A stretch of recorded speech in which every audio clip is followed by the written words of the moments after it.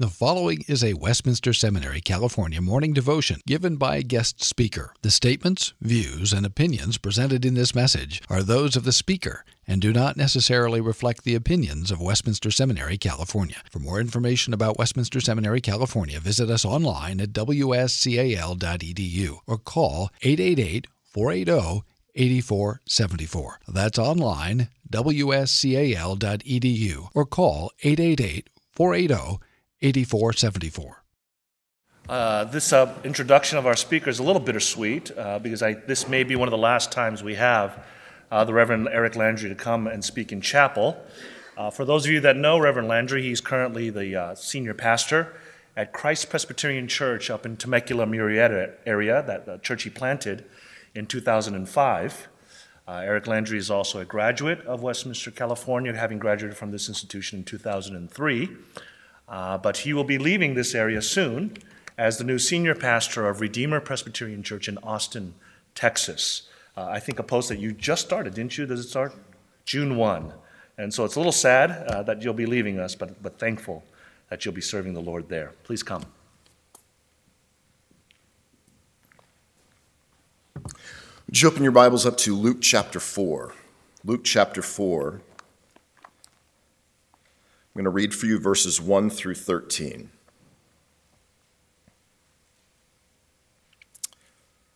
And Jesus, full of the Holy Spirit, returned from the Jordan, was led by the Spirit in the wilderness for 40 days, being tempted by the devil.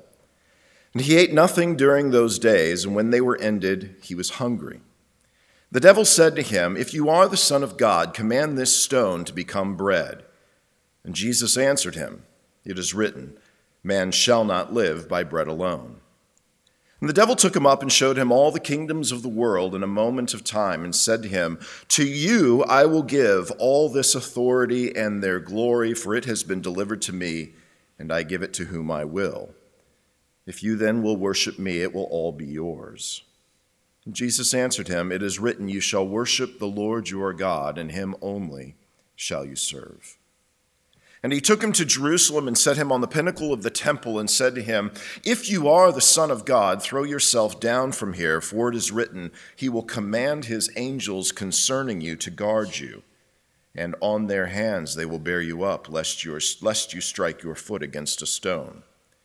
And Jesus answered him, "It is said, you shall not put the Lord your God to the test." And when the devil had ended every temptation, he departed from him until an opportune time. You may have seen the headline back in 2009 from Medical News Today. The headline read a little bit more like the satirical website The Onion. The headline said, "Research shows temptation is more powerful than people realize." It took a medical journal to figure it out. The researchers said people are not good at anticipating the power of their urges, and those who are most confident about their self-control are the most likely to give into temptation. The key takeaway from the lead researcher is this: you must simply avoid any situation in which vices and other weaknesses thrive. It's so simple. Of course, why didn't we think of that before? Certainly that's the way to avoid all temptation, all problems that we face in our life. The text that we just read out of Luke chapter 4 is the story of Jesus not avoiding temptation, but marching himself right into the jaws of temptation. But one of the ways that we sometimes misunderstand this story is we think that Jesus is drawing on his divine power to withstand these temptations. That this is a situation like the miracles, where Jesus is superhuman, different from us. But instead, I think this is a Hebrews chapter 4 moment, where Jesus is showing that he is the man, like you and me, tempted in every way, like we are. This story unveils for us the universal nature of temptation, the root of all of our temptations, whether that's Adam and Eve in the garden, or Israel out in the wilderness, or a man in our churches contemplating an affair, or a woman who's counting down the minutes until she can take a drink, or the teenager in our homes who is planning to sleep with his girlfriend, or the child that we know who steals regularly from his parents, The root of all of our temptations is autonomy. We want to be our own boss. We want to determine our own course. We want finally to be independent from God and from his plan for us. And it's no surprise that this is the way that Satan approaches Jesus. This is the way that he tries to tempt our Lord. He doesn't tempt Jesus with wine, women, and song, as the old saying goes. Instead, he tempts Jesus with messianic power, with messianic status, but apart from God, apart from his Father. Look briefly with me at Satan's three temptations. Satan starts with small ball. He simply asks Jesus to provide for himself. We read that Jesus has been fasting for 40 days, and after 40 days of fasting, Satan plays on Jesus' all too human sense of hunger. Notice that Satan doesn't question God's provision. He doesn't even directly challenge God's authority. He merely asks Jesus to act where God was not acting. He wants Jesus to take control of his own life, to take control of his situation. And when that doesn't work, Satan raises the stakes a little bit. Verse 7. Why die? Essentially, Satan asked Jesus, why do you have to be a suffering king? You can have everything that God has promised to you without the cross, without the blood, without the suffering. You can have all that God promises you merely by joining forces with me. Just bend the knee, and it's all yours without a cross.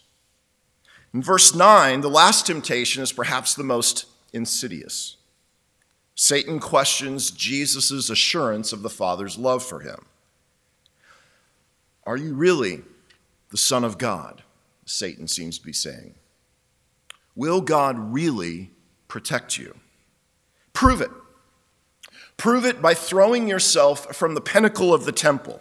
Show the crowds, show yourself that God really can be trusted. Essentially, show the crowds, show yourself that God will come to your rescue. I feel the weight of these temptations. I wonder if you do. Do you sometimes want to forge your own way, apart from God's will, apart from God's word? Do you sometimes want to establish dominion over your own life, to be your own boss, to make your own decisions? I do. So what does this story tell us? Is it merely a reminder to us that Jesus was also tempted, that our God feels our pain? It's more than that. Because just a few verses before, in chapter 3, verse 38, we read that the one being tempted is the son of Adam. Now, this is not the first Adam in the garden naming the animals. This is the second Adam in the wilderness exile, surrounded, Mark chapter 1 tells us, by wild animals.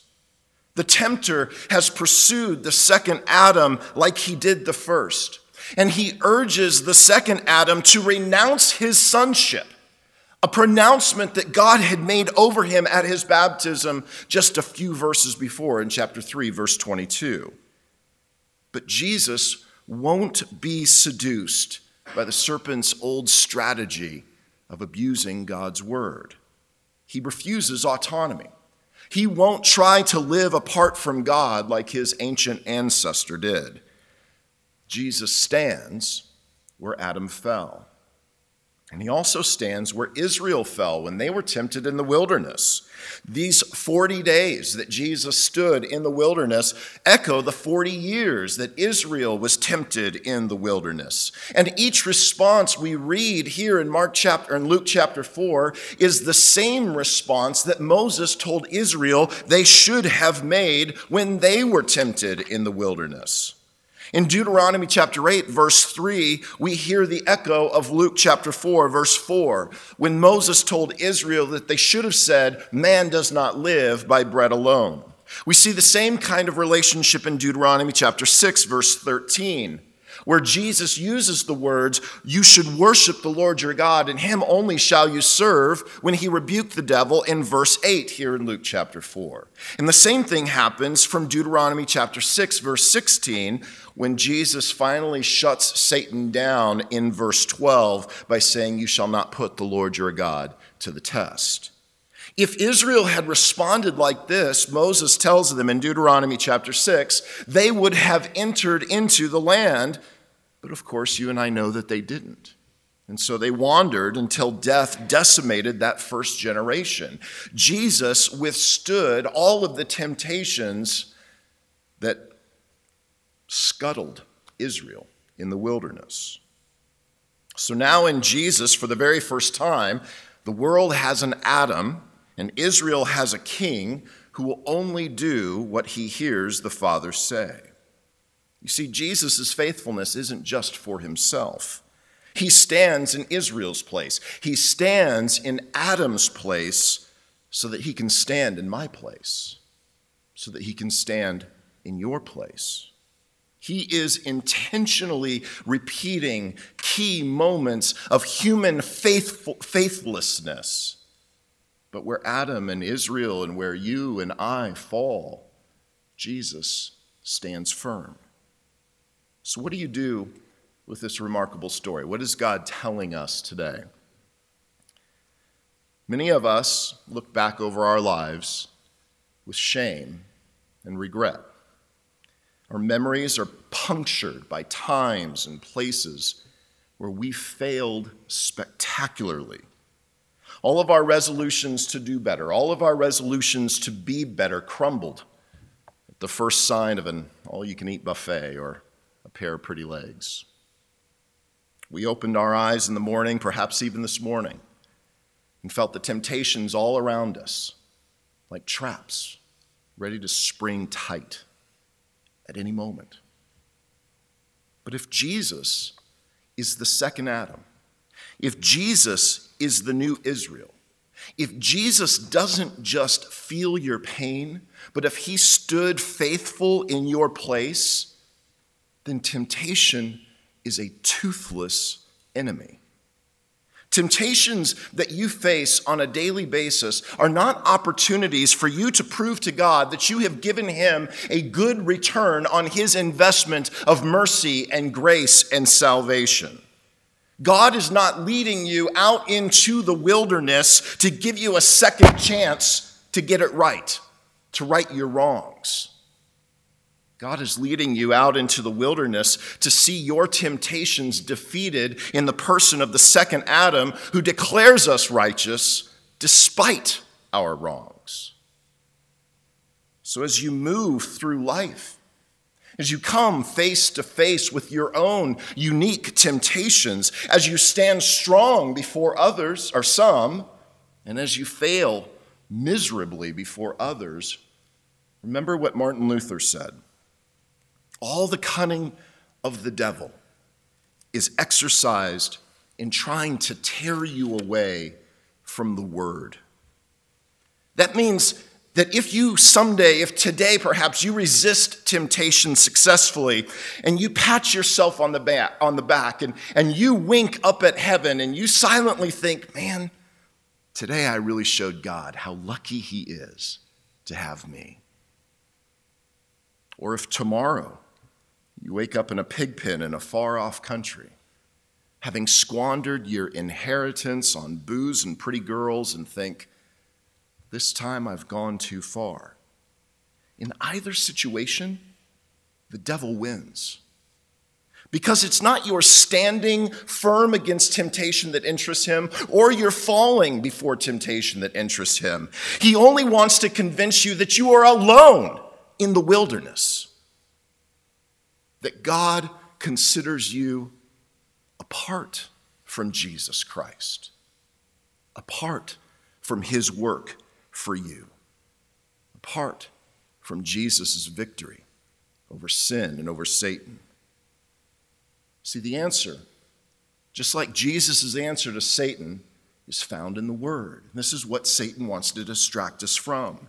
In Romans chapter 10, verse 9, Paul says, if you confess with your mouth and believe with your heart that Jesus is Lord, that God has raised him from the dead, you will be saved. And in verse 11 of that same chapter, it says, everyone who believes in him will not be put to shame. Can you imagine?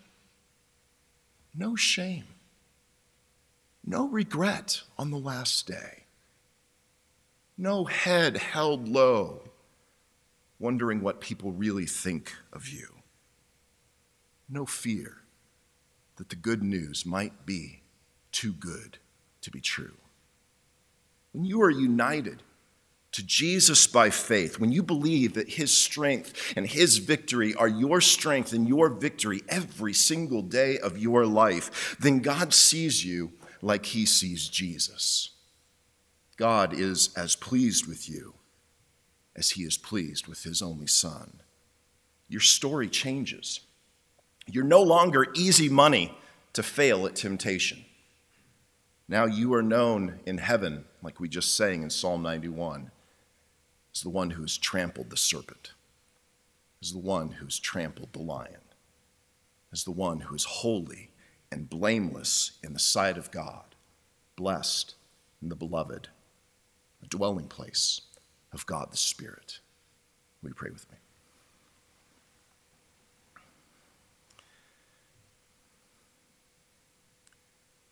Father, we hear those words, and yet we also can see ourselves in moments of temptation where we felt alone, where we thought that we stood or fell on our own merits, and where more often than not, we found ourselves failing spectacularly. Oh God, would you lift our eyes? Lift our eyes to see the faithfulness of Christ in our place. Lift our eyes so that we can worship. Lift our eyes so that we can follow Jesus in the victory that he has won for us. We pray all of these things in Christ's name. Amen. Copyright 2016, Westminster Seminary, California. All rights reserved. You are permitted to reproduce and distribute this material in any format, provided that you do not alter the wording in any way and that you do not charge a fee beyond the cost of reproduction. For web posting, a link to this document on our website is preferred.